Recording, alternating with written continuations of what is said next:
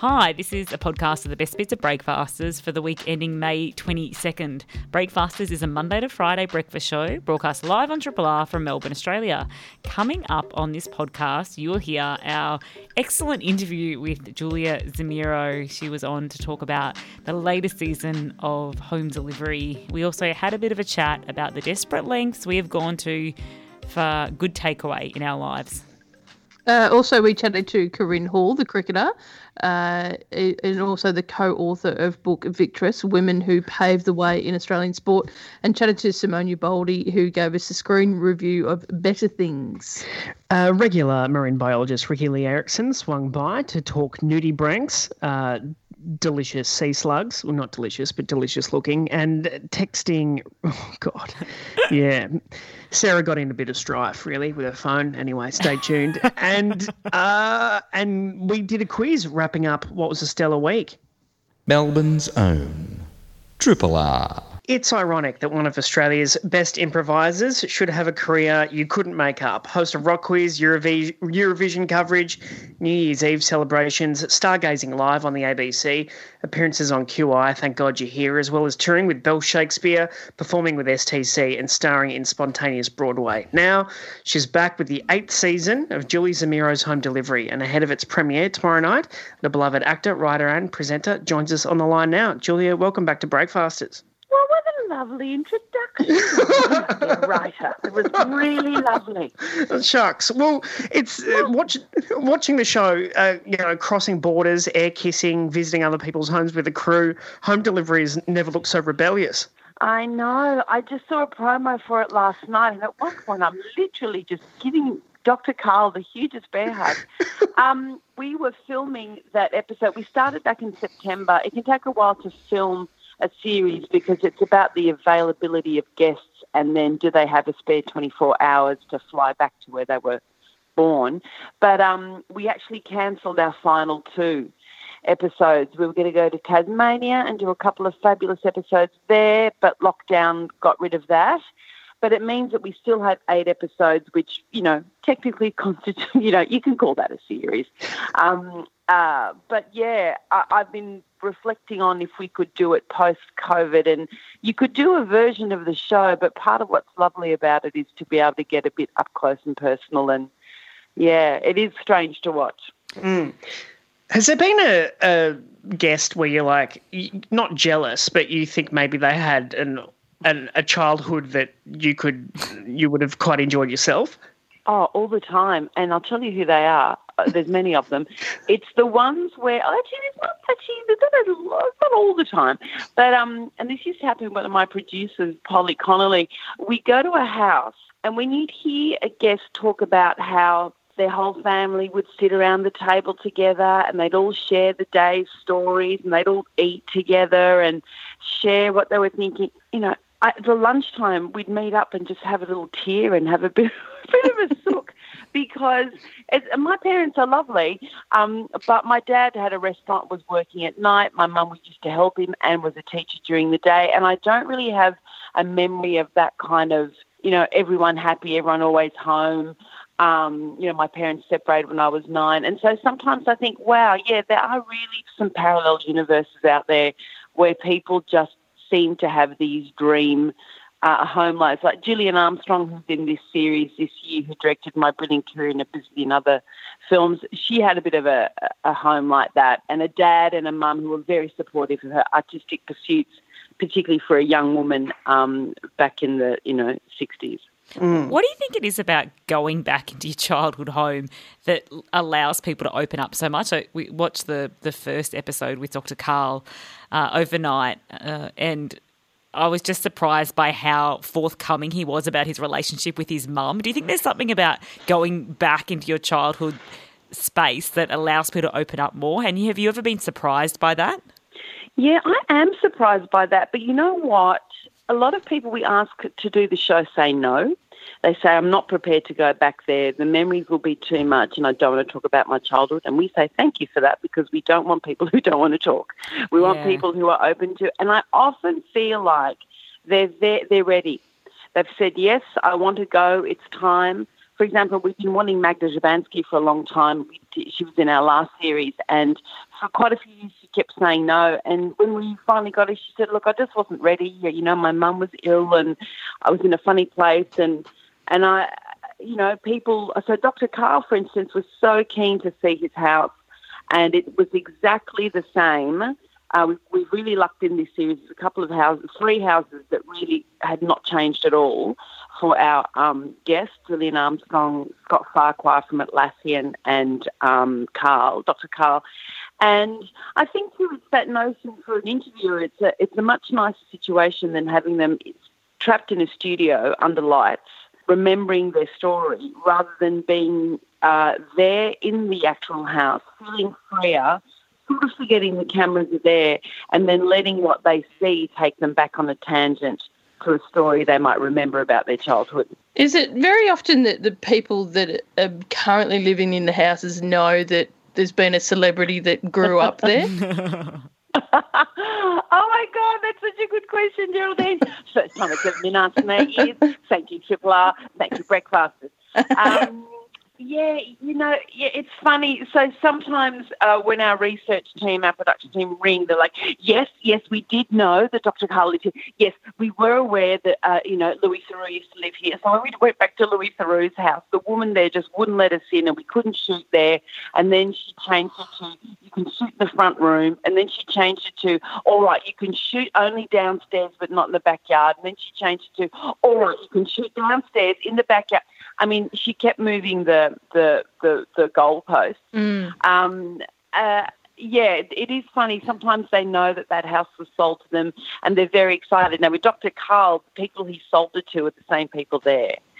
So it was really nice for them to catch up afterwards, which is great. But and sometimes they don't. The nicest one we had was when we took Lee Sales back to her childhood home, and the people who lived there had made her a cake with "Hello, Lee, welcome, Lee." So we sort of left it in the kitchen. Yeah, I know. Queensland, Brisbane, they're very lovely. You are a citizen of the world. What do you think is the value of telling these Australian stories in this show? Look, for me, it's always, I do love to listen to, when Gillian Armstrong, who grew up in Melbourne and now lives in Sydney, talks about going to uni, going to film school, trying to get in, filming what it was like to be in Melbourne at that time. They are little pockets of history of that time. And hearing, of another time on the campus, where university was free, where you felt like anything was possible.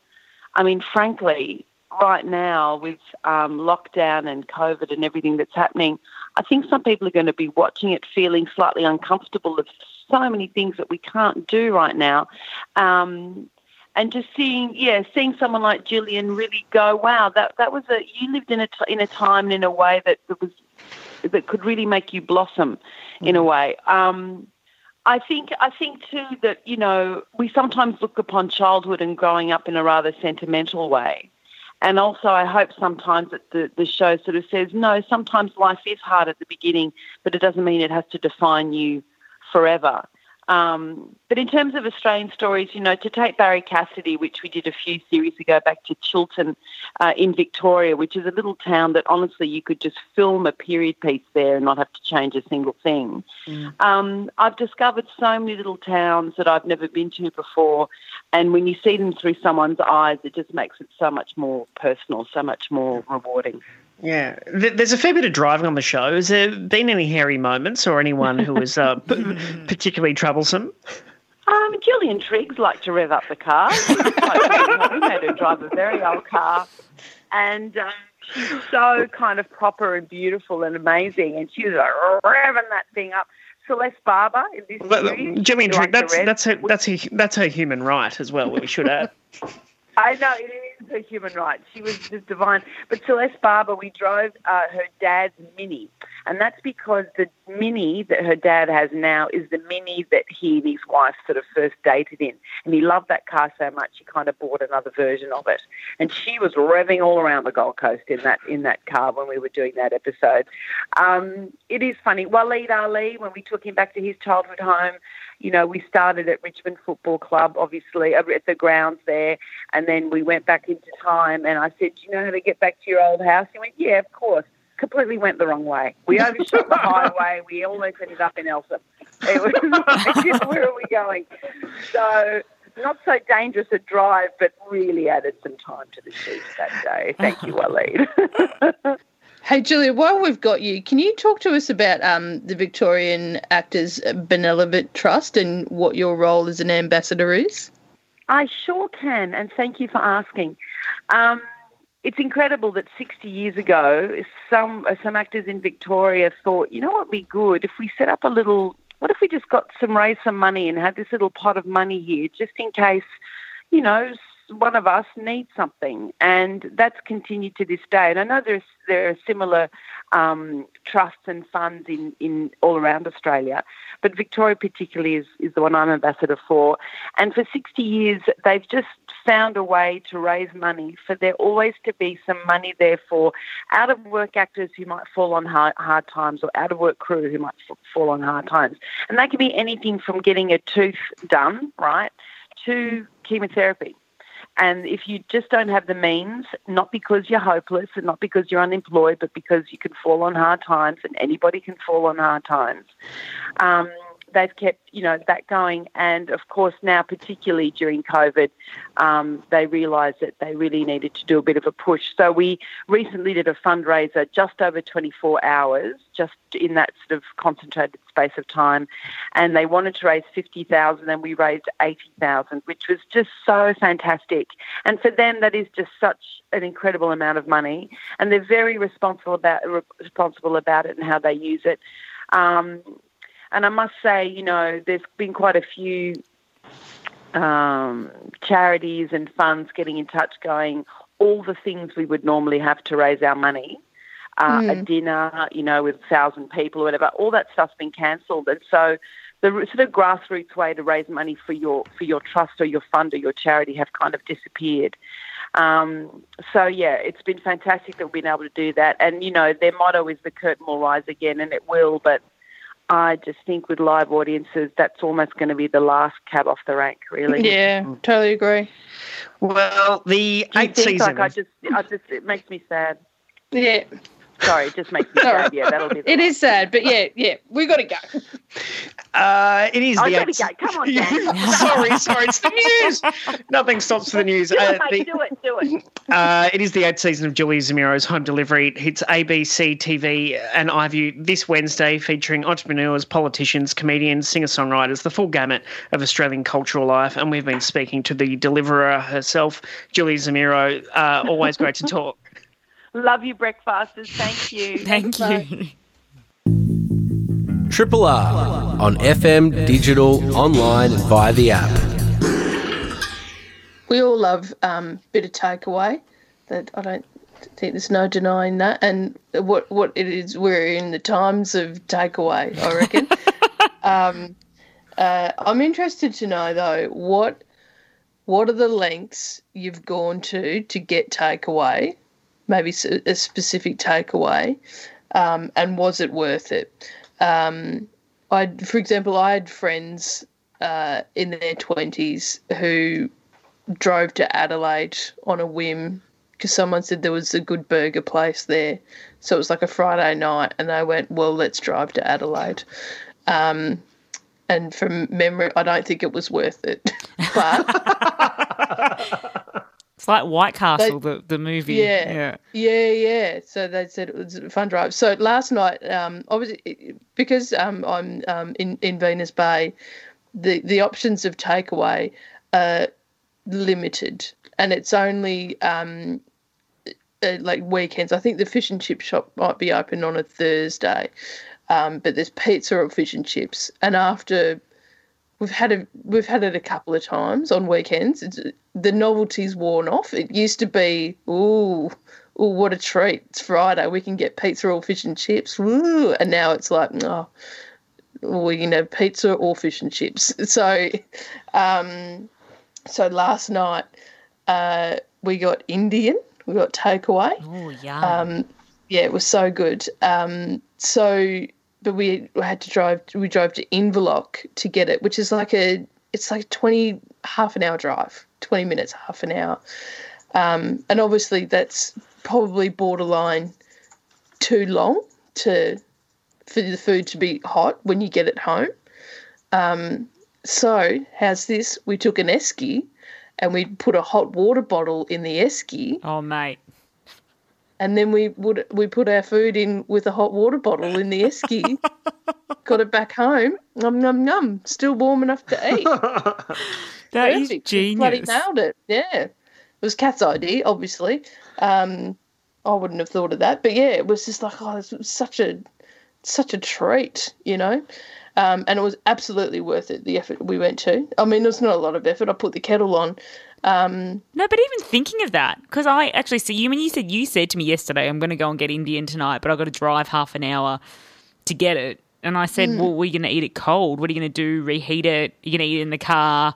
But that, because I didn't even know. Like, Kath had, planted this seed of getting the Indian, and I was just like, oh, there must be a place that does, like, Indian where you can, heat it up at home or something, those takeaway meals. Maybe she's found something like that because, like, how can we get it home? Like, we can't just order takeaway and take it home. What are we going to do? But she'd already, had it planned out. But it even got to, like, in the morning she said, all right, what we'll do is we'll feed the horses and then we can order there, and then it's like a 20-minute drive out, and then we'll drive home. I'm like, oh, this is... And because it was the only thing that I had planned for the day, it was, I'm so excited about this. And then so when I had my afternoon nap, and, like, Kath comes in, and she goes, all right, I'm going to go feed the horses now. And I'm like, what? But aren't we? She goes, oh, no, I just thought it... Like, she almost canned the whole thing, and I'm like... No, you don't understand. This is all I've got. Let me come and feed the horses. Like, I'll feed the horses and let's go for that drive, please. And it was great. Excuse me. Like, we went for the drive and we ordered when we got there, and they said, it'll be 25 minutes, whatever. I'm like, perfect. Then we'll walk down to the beach, and we walked down, and we got to the beach and walked out, and then walked through the clearing, like the part of the beach, walked out, and there's a rainbow. And I'm like, oh, look at that. There's the beach, there's a rainbow. And then there was another older couple walking along the track, and they were like, and because I said it out loud, I went, there's a rainbow, and told them. And because they had their backs to the rainbow, and they were like, what? And they were like, that rainbow wasn't there when we were walking past before. That's only just come out. And I'm like, oh, look at that. Two lesbians rock up to the beach and a rainbow pops out.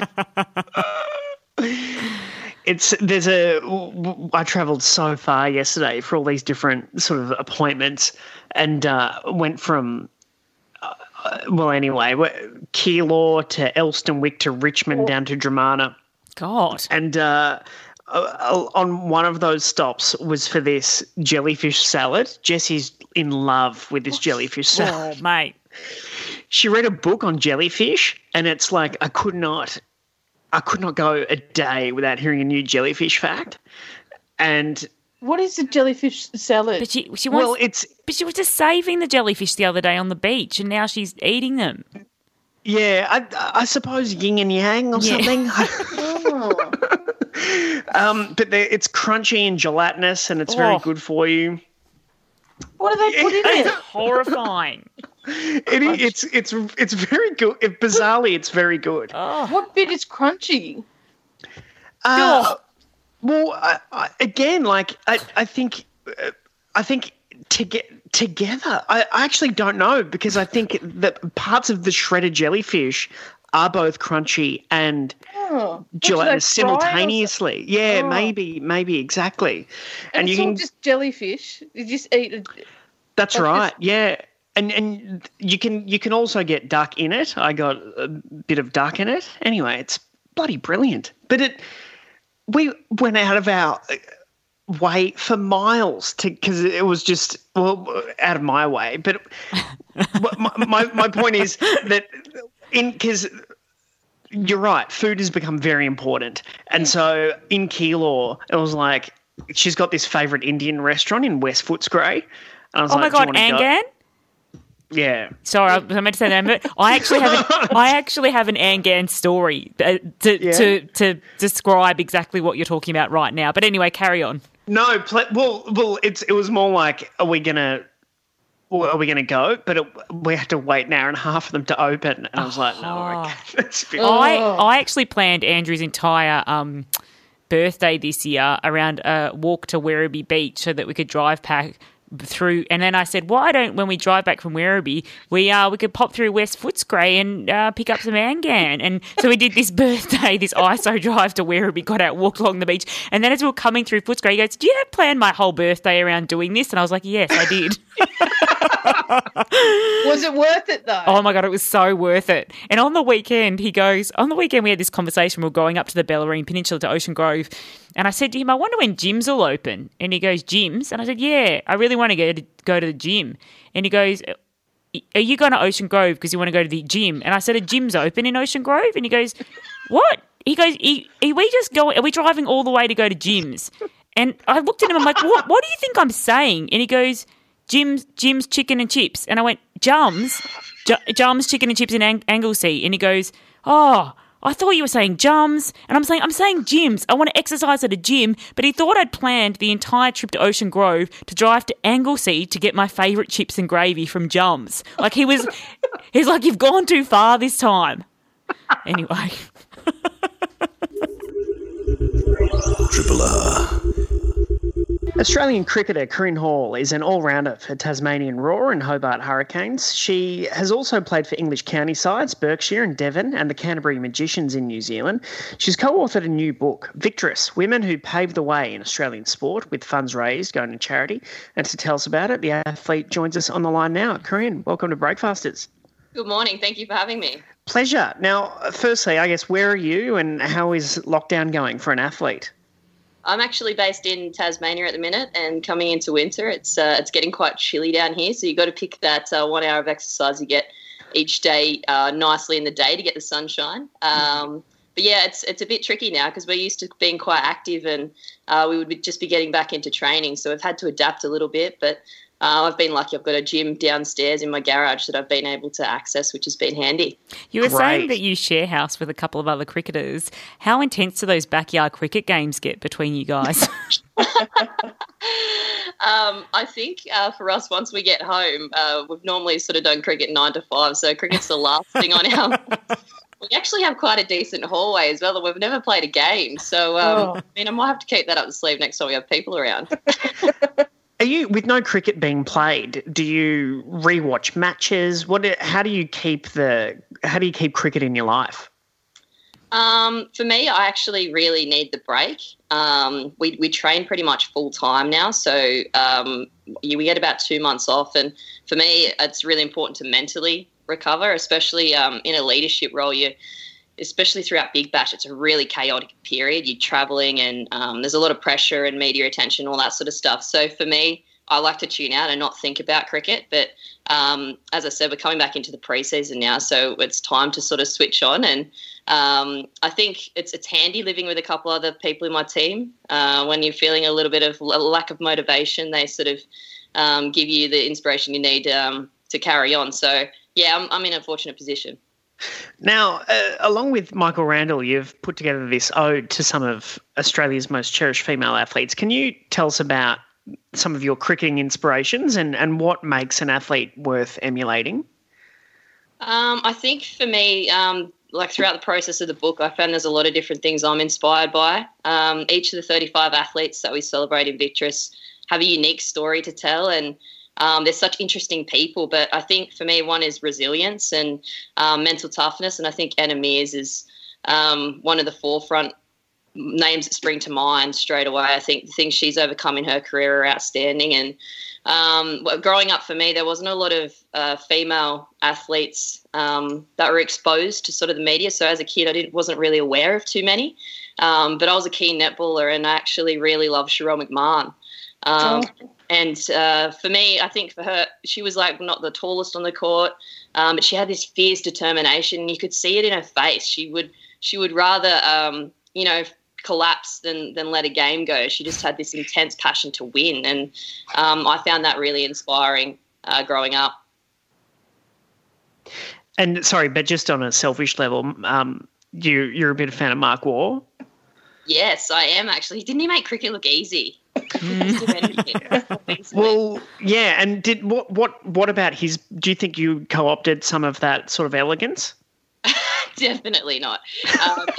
You've seen me play cricket. I'm very unorthodox. I can't hit this classic cover drive like Elise Perry. I've tried to pick her brain over the years about what she actually does, but I can't seem to emulate that at all. I play lots of different shots. So yeah, I'm not graceful at all. I try and get the job done. So, but for me, Mark Waugh, he just seemed like, and I think all great athletes have this. They have that time, that extra second, that they seem like everything is always under control. And yeah, I loved that about him. And I'm a keen fielder. I absolutely love fielding. It's my favourite part of cricket.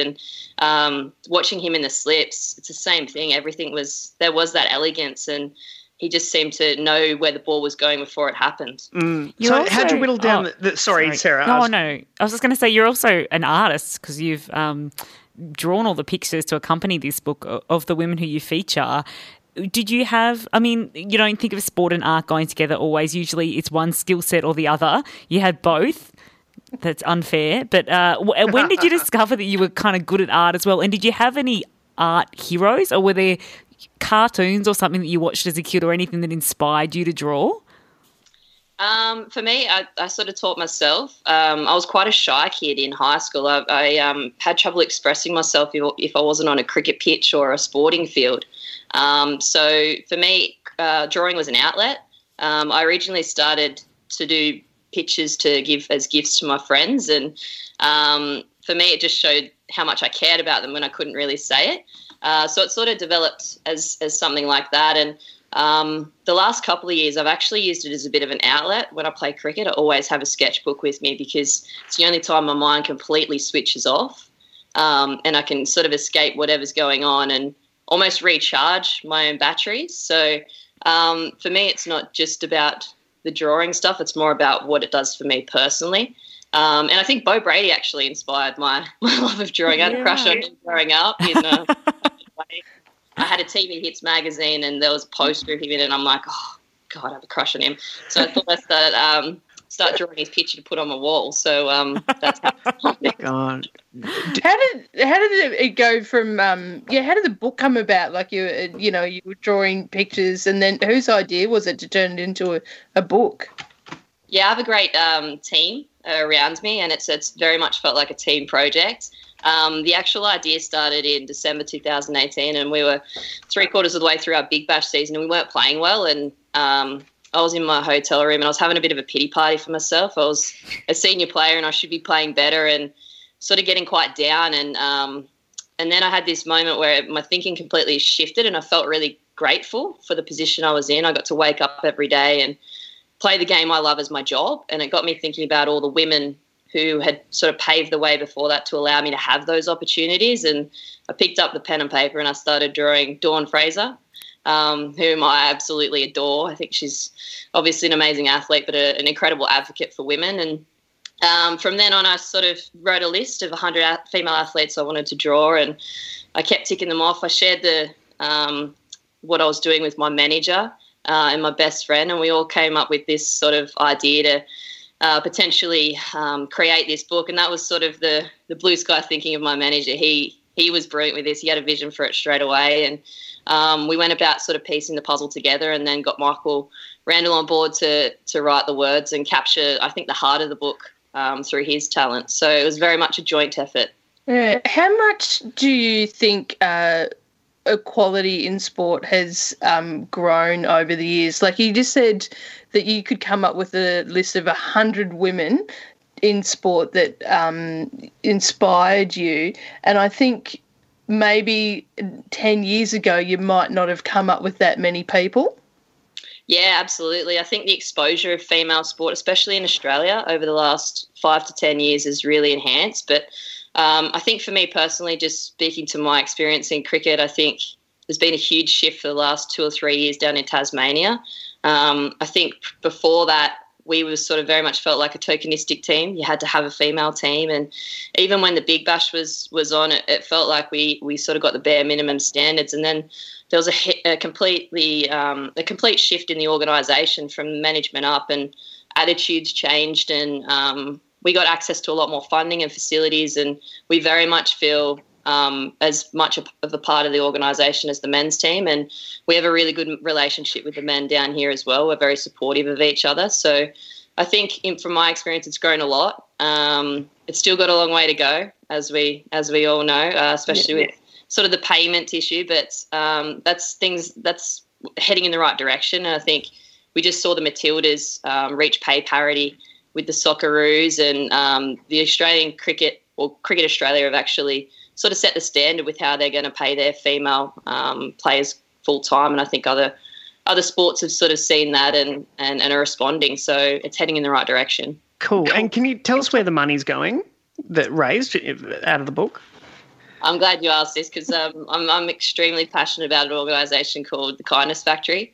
But it's actually founded by my best friend, who had a 3-year period where she broke her back twice, taught herself to walk twice, and she lost her partner to suicide in that period. So there's sort of an extreme, string of events, and she has this amazing attitude towards life and towards people, and she attributed kindness as saving her life throughout that phase of her life. And since then, this movement's evolved, and they've just launched a kindness curriculum in schools. So they're, I guess, attempting to create a generational change where we're just a little bit nicer to each other. And, I'm extremely passionate about that. So funds will go to the Kindness Factory. And we actually got a quote from each of the athletes in the book on their thoughts on kindness, which was one of my favourite parts, because there's some just absolutely brilliant responses in that. And also we'll get some money back into grassroots cricket. So I guess my way of saying thank you to a game that's given me so much.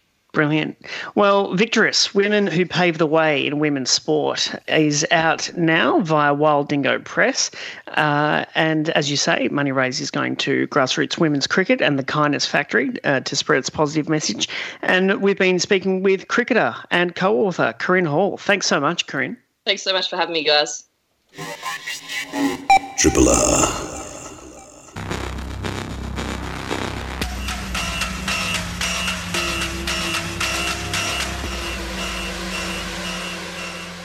Simone Ubaldi is in the house, her house, for this week's Screen Review. Hi, Simone.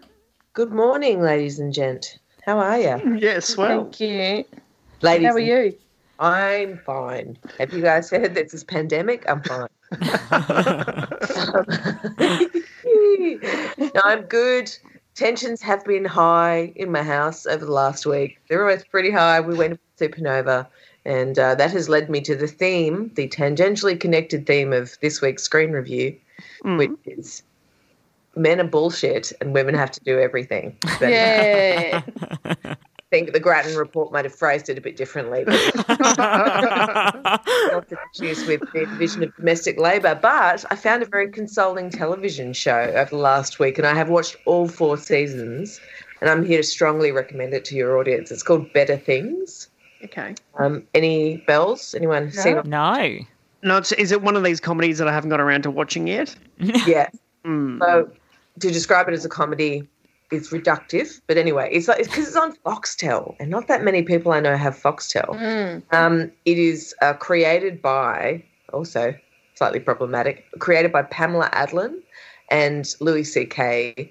Yes. She plays his sassy, sometimes girlfriend on the show Louis, and for the first 2 seasons of the show, he was writing and directing Better Things with Pamela Adlon, but then she kind of continued the last 2 seasons by herself. And it's the story of her life. It's a kind of semi-autobiographical story of an actor in LA raising 3 daughters as a single mother while working. And it is absolutely an astounding piece of television for which Pamela Adlon won a Peabody. Good. So Daniel, good. Great, yeah, well deserved. So she plays Sam Fox, who sort of started as a child actor, and in the current moment is living with her 2 teenage daughters, 1 still child daughter, each of whom has a very distinct personality. Sam herself is this incredible woman. She's this kind of butch, funny, emotionally repressed, unable to deal with all of her kind of rage at her useless divorced husband, so just kind of buries it, but this deeply connected, nurturing, compassionate, funny mother whose daughters intellectually always seem to be 2 steps ahead of her.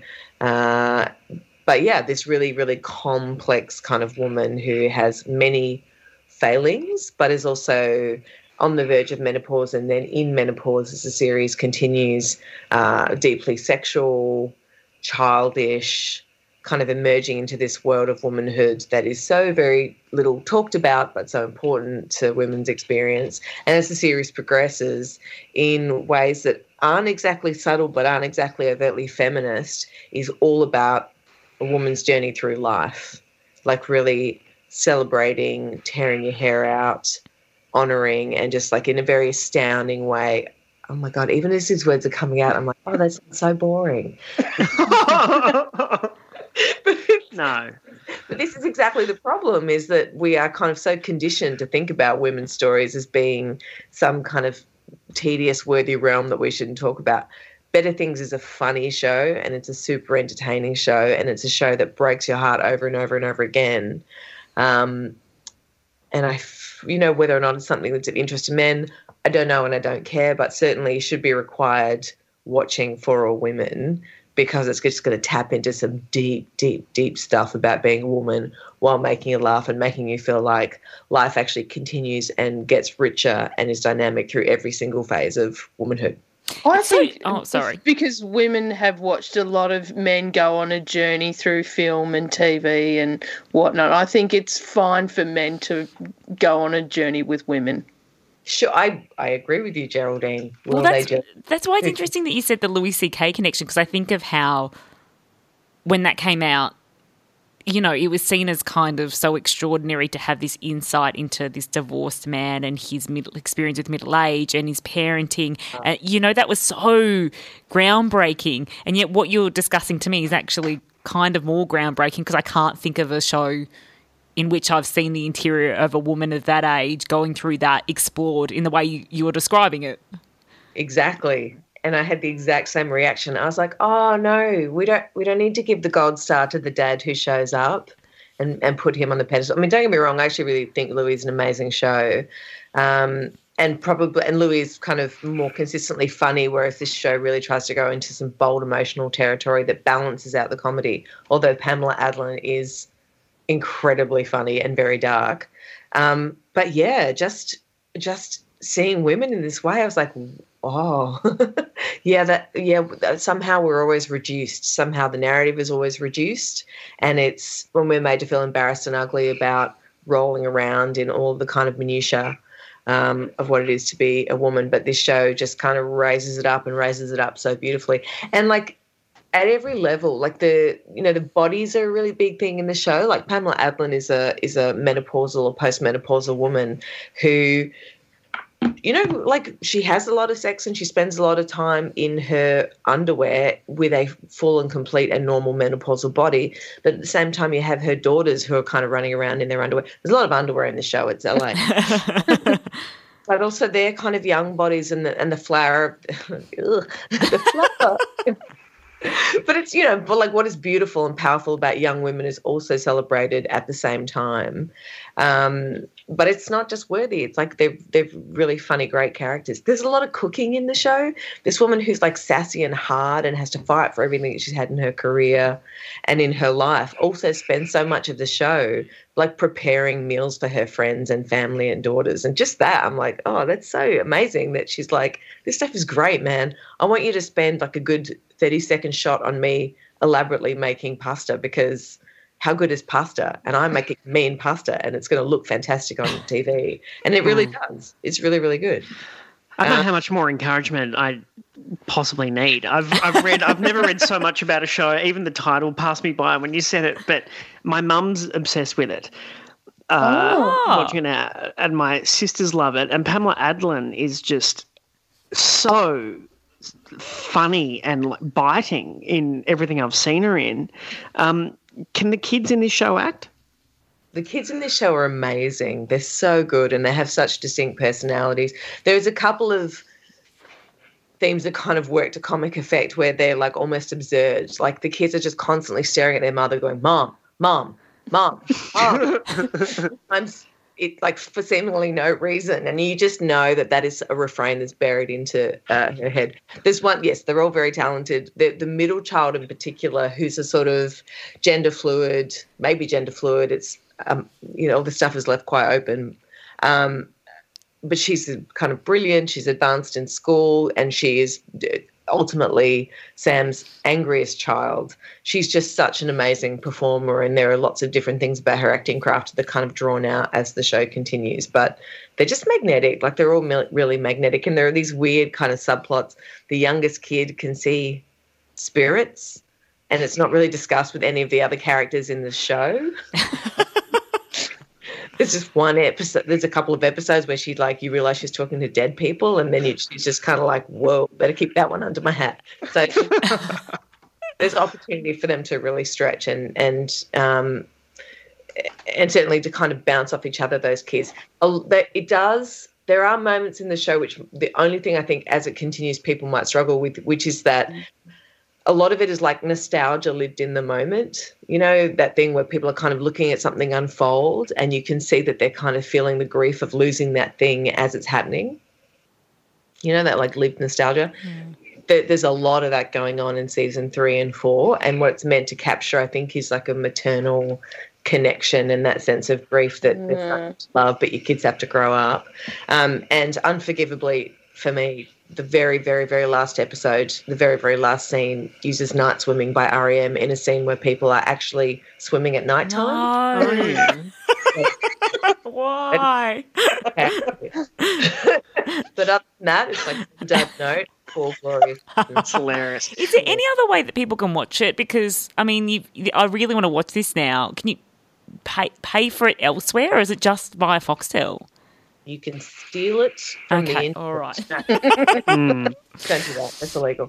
What you can do is you can subscribe to Foxtel Go, which is the same as Stan or Netflix in that you can just pay a monthly subscription, the same as a cinema ticket, for which if you're a binge watcher, you're going to get some 40-plus hours of TV. And there's a lot of great stuff. There's a lot of great stuff on. Cool. Yeah. Well, all 4 seasons are up on Foxtel Go. It's Better Things by Pamela Adlon. Thanks so much, Simone. Enjoy. Triple R.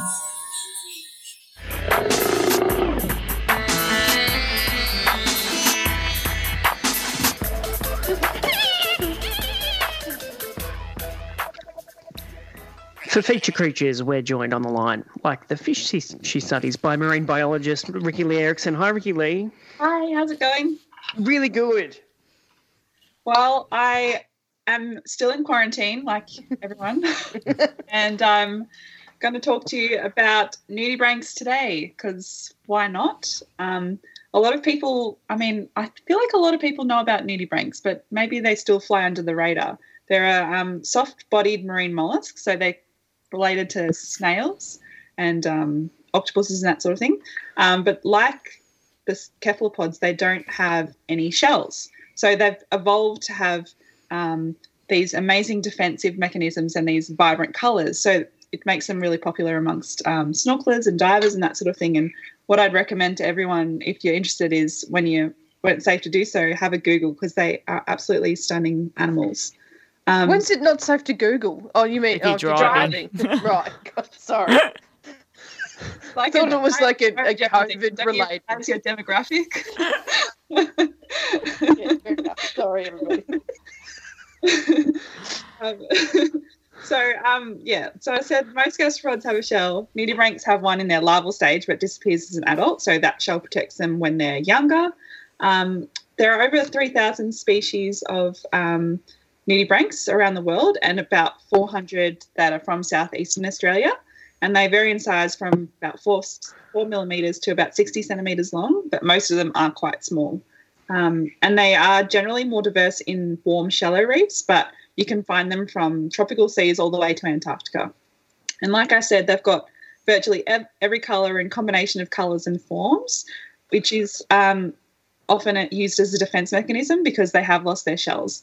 So they tend to mimic surrounding invertebrate animals like sponges and corals to avoid predation. Some of them are really bright and intensely contrasting to the surroundings, which actually signals to their predators that they are poisonous, which you'll see in other animals as well. So there are mimics. So there are nudibranchs that pretend that they're poisonous. They mimic other nudibranchs that are when they're actually not.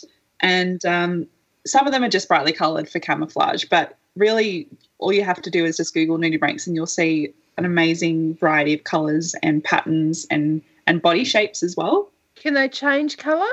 No, they can't change colour, but they do ingest colour from their prey and they use that colour for their camouflage. What? Yeah.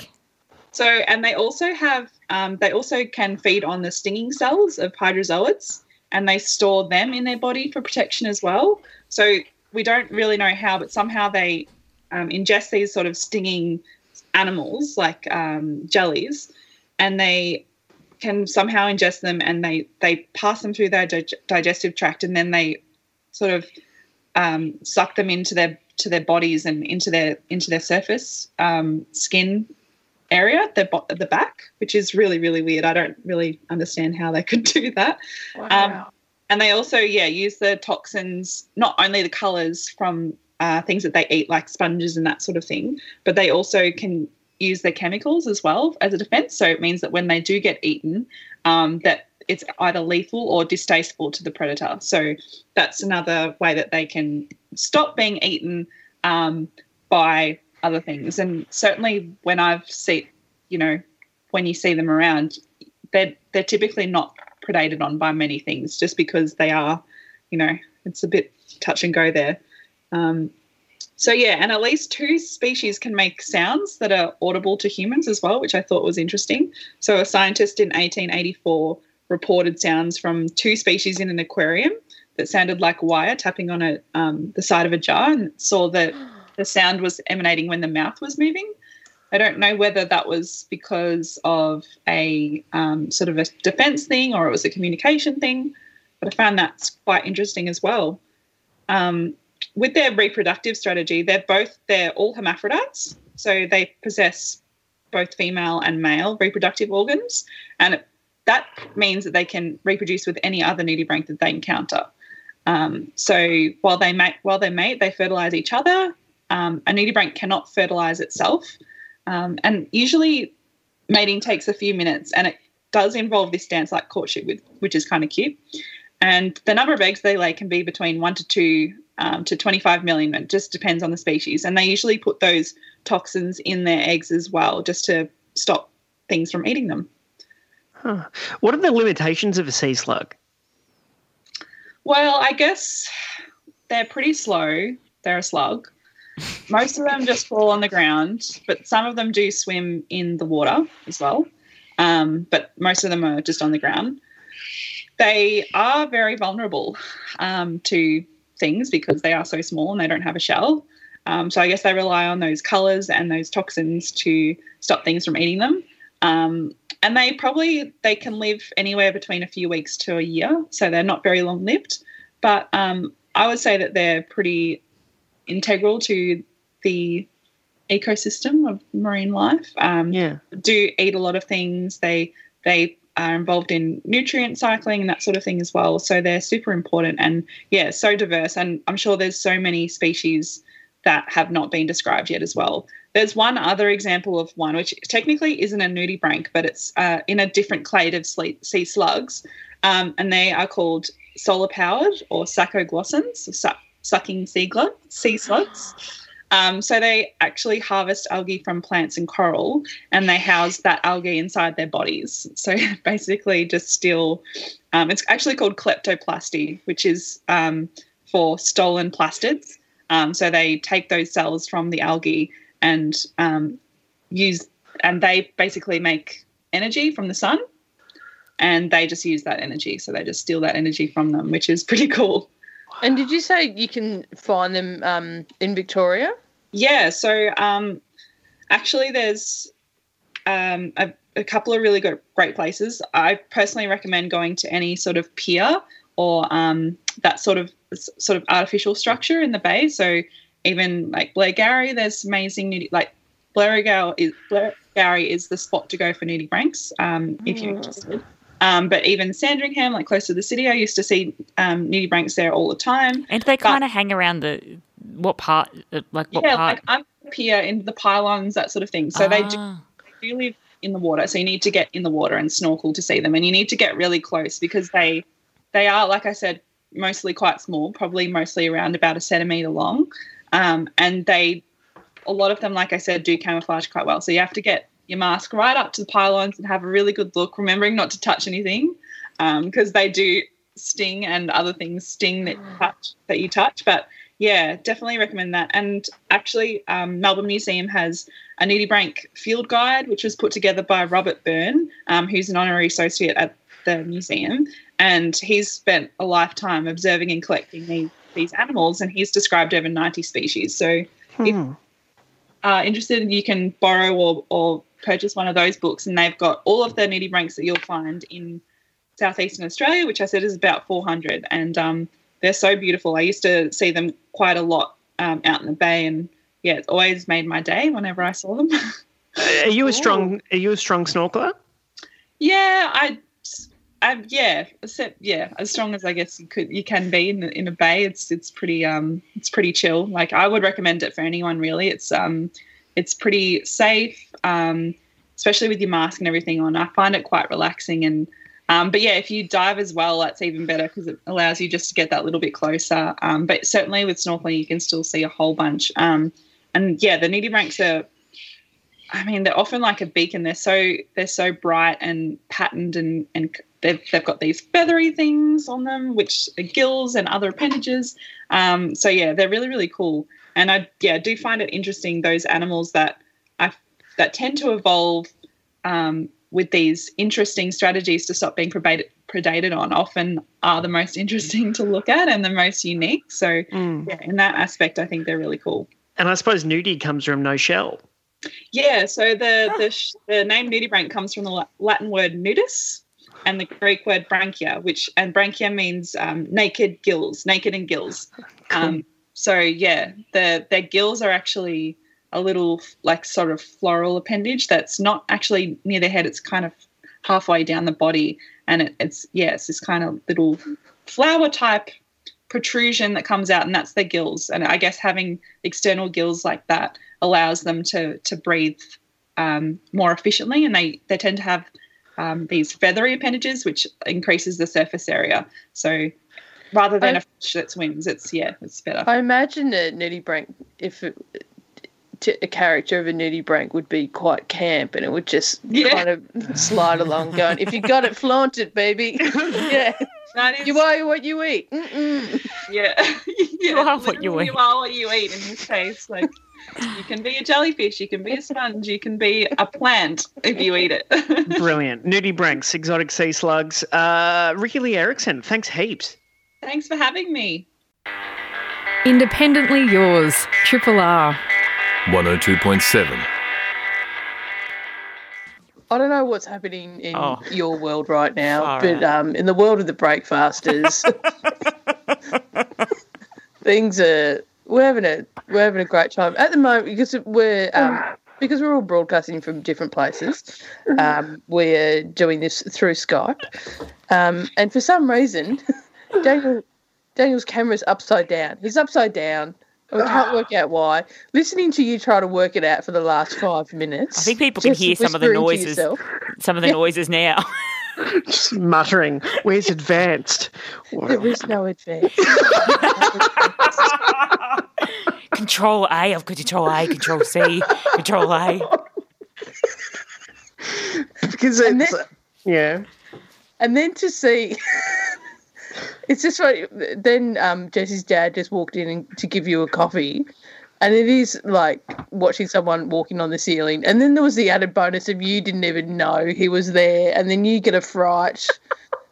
And it's just, what a great start to the day. Oh. So I'm going to be upside down all day, so I'm sorry about that. That's okay. Yeah. I feel like there's something in the air, like weird. I got just weird stuff going on. With technology and with us at the moment. Like what else? Well, I don't know. I'm trying to blame something I did last night on this. I feel like we've got someone needs to lift some weird eye off us. Because this morning's has been a series of disasters, from me getting stuck at the lights to coming in and the main computer not working in the studio that I need to be in, and I then having to change studios. Daniel's upside down. Last night I texted my childhood hero by accident, an embarrassing text message. Well, let's unpack that. I don't even know if I should talk. I'm so embarrassed by it still. I don't even know if I should talk about it. Yeah, I think that's the best thing to do. Is it? It's so fresh. Talk through the shame. Yeah. Just own it. Just you own send it. a text message to who? So I accidentally... I was very tired, and I accidentally sent a text message to Richo. As in Richmond legend Matthew Richardson, whose number I didn't even realise I had on my phone. I think it's in my phone from we did the cooking, the snag, the good grill for good snag cooking in January, because we were both contacts. Anyway, he was a contact at that, and I was emceeing. So I think that's the reason it's in there. I think someone sent it to me and was like, if you need to contact them. But here's the thing. It's kind of... In my phone, I have my friend Amy, who's saved in my phone. Originally, when I first met her, we were drunk at a pub 10 years ago, and she was wearing a Richmond beanie, and she had the biography of Matthew Richardson tucked under her arm. And I was automatically drawn to this person. We had some mutual friends, and I was like, Amy, I got introduced to her. And I said, mate, like, we are going to hit it off. And then we had this really drunken conversation about Richmond and the biography that was under her arm. And I'd saved her drunkenly in my phone as Richo Amy in my phone. Oh, right. Okay. Yeah. Okay. Maybe it should have been Amy Richo in Maybe retrospect. it should have been Amy Richo. Maybe it should have been... I hadn't anticipated that I'd have any other Richo on my phone again. And then I think it gradually became Richmond Amy, but it's still in the phone as RICH as being the first few words of her name. And I had to text her last night, oddly enough, about a football thing specifically relating to the Richmond Tigers. So, obviously we talk a lot about footy. We do a footy podcast together. But it's very rare, given that we have not been to the football in about 6 months, if not longer, that I've texted her about football for any reason at all. Yeah. But I got a message from a friend last night asking for a football photo of me, because I'd been on this podcast with them. And they said, we need a fan footy photo of you. And so I know Amy has a really good one of me from the 2017 grand final. So I text who I think is Amy. Hey, hun. That's a good start right there. Damn. Yeah, hey, hun. Do you still have that good pic of me at the G on grand final day you posted on Insta for my birthday last year? Kiss. Oh, shit. All right. Now put that in the context of sending it to Richo. Yeah, do you know what? There's more information there rather than, hey, hun, can you send me that pic you took of me at the grand final in 2017? And get someone into trouble. Yeah. But it's like, what are the chances of sending something that's related to... Well, if you've got something saved in your phone, someone saved in your phone as Richo, and then you have Richo's, I'd say the chances are really high that you're going to send the wrong Richo a text. I just think it's the text. The text is... she's been changed to Richmond Amy, to be fair. It's just that the text involves the G the grand final, the 27 grand final, and the Richmond Tigers. I just think that it just is like, am I mental? Is that all I talk about and all I text about in my life? I think that's maybe subconsciously why you sent it to Maddie Richardson. No, I don't think it is. I think I was mortified. I got back not long afterwards. Like you're thinking footy. Oh, I see. And my brain's just seen a name. Yeah. And, well, anyway, I got back question marks and I thought, oh, she must not have it. And I was like, and I was like about to go into all this detail of the exact photo I was talking about and send a snapshot of it. And then I looked down and I was like, oh, it's really weird we don't have a conversation history. And then I went, oh, shit.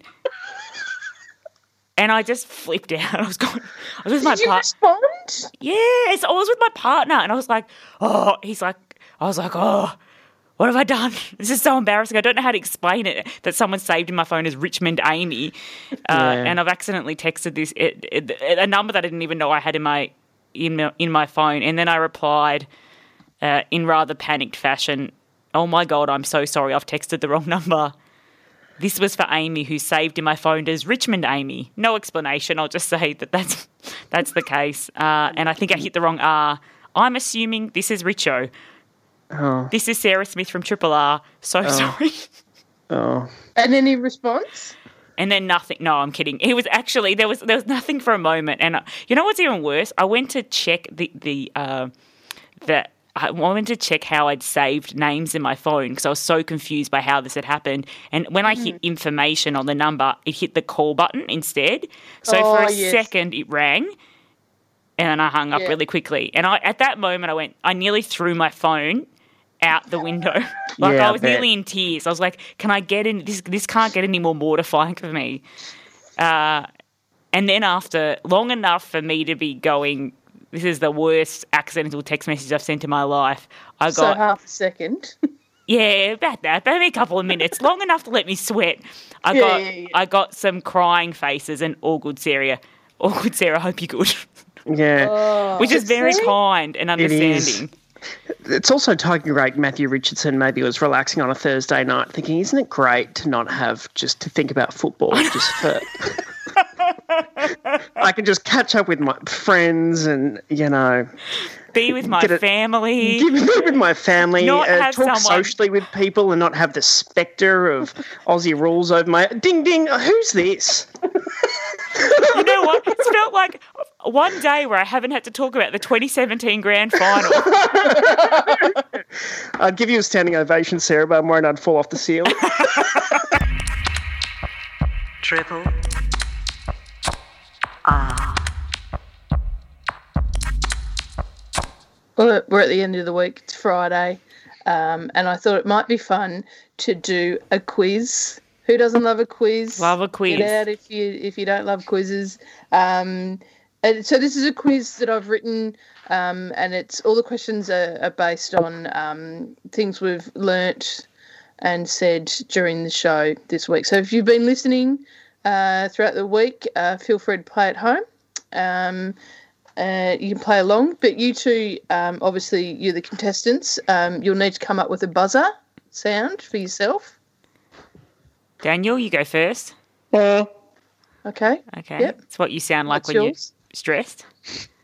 Mine is going to be Go Tigers. Okay. So, and Go Tigers are your buzzers. Yeah. Mm-hmm. I was going to have, but felt like it was too close to. So do it again, Daniel. Okay. Yeah, it's a bit more from the back of the throat, isn't it? Yeah. Like a goose. Okay, so and obviously once again, feel free to play at home. So this is the Triple R Breakfasters quiz. Wait, hang on. Good name.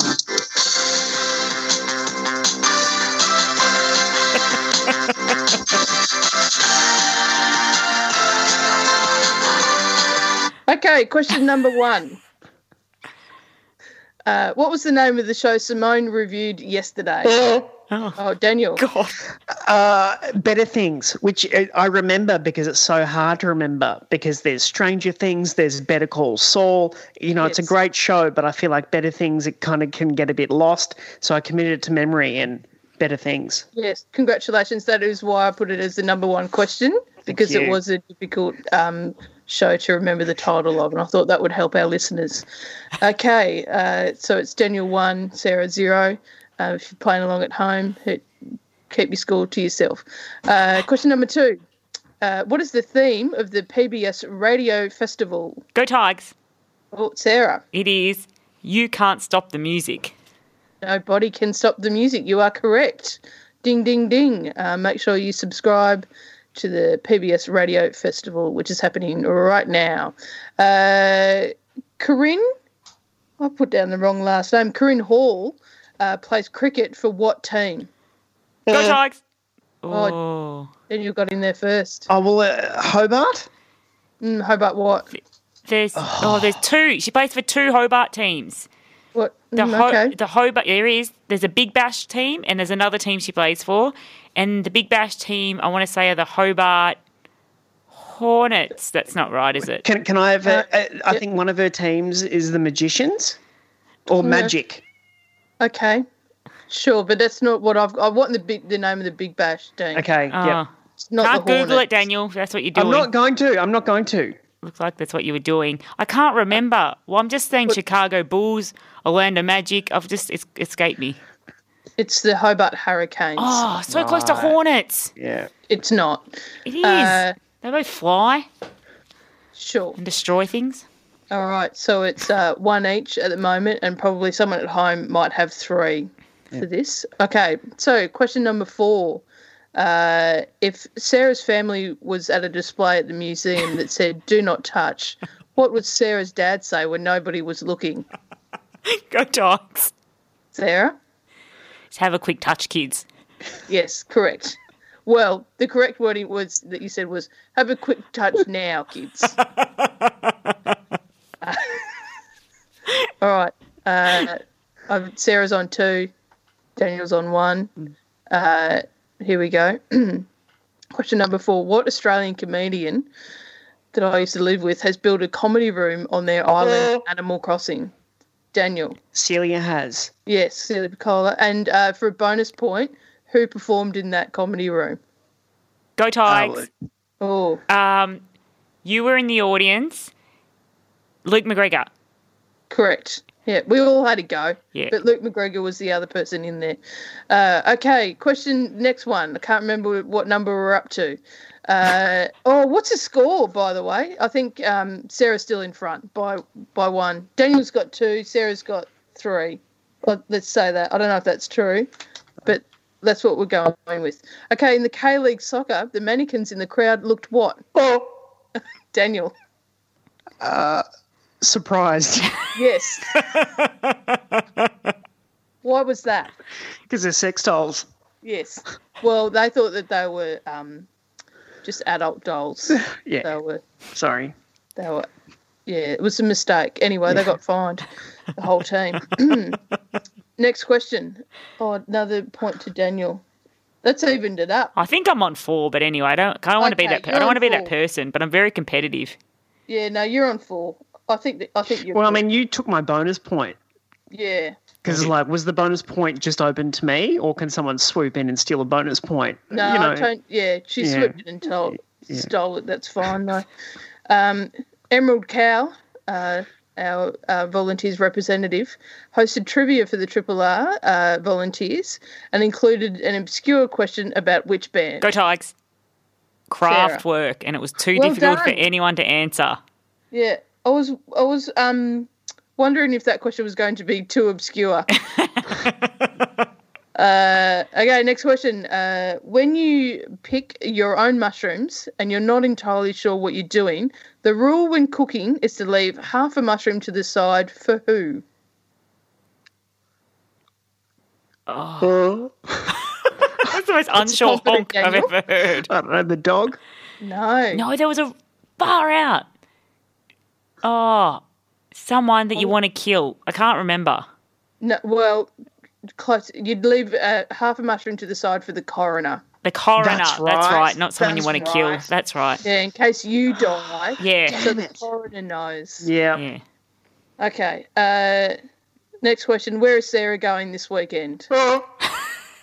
Daniel. Jums. Correct. For a bonus point, what's she ordering when she gets there? Fish and Chips. Gravy. Okay. Maybe one. Yeah. Here's another question. Why would it not be safe to Google nudibranchs? How do I say? Is that how you say it? Nudibranchs. Nudibranchs. Yeah. Why would it not be safe to Google them? Go Tigers. Yes. Because, like, nude nudie beaches might come up. No. Okay. Nudie. Any other guesses? Okay, it's because you might be driving. Yeah. Oh, that's right. Yes. Yeah. Oh, See? trick question. Now you understand where I was coming from. Yes. Yeah, that was getting a bit meta almost. Yes. Sorry. Okay. Maybe. Well, last question. Spell funky. Oh. Daniel. FONKY. Funky. Funky from Triple R's album of the week. Sarah, what's it called? Summer Drive. Funky Drive. Yeah, that's it. That's the one. I'll let you Summer go. Drive. Funky Ride. Congratulations. I forgot to keep track of the score. You're both winners. Congratulations. Oh, thanks, Jez. Triple R. You've been listening to a podcast of the best bits of Breakfasters, which is the Monday to Friday breakfast show broadcast live on Triple R from Melbourne, Australia. Feel free to get in touch with Breakfasters via Facebook, Twitter, Instagram, or via the Triple R website.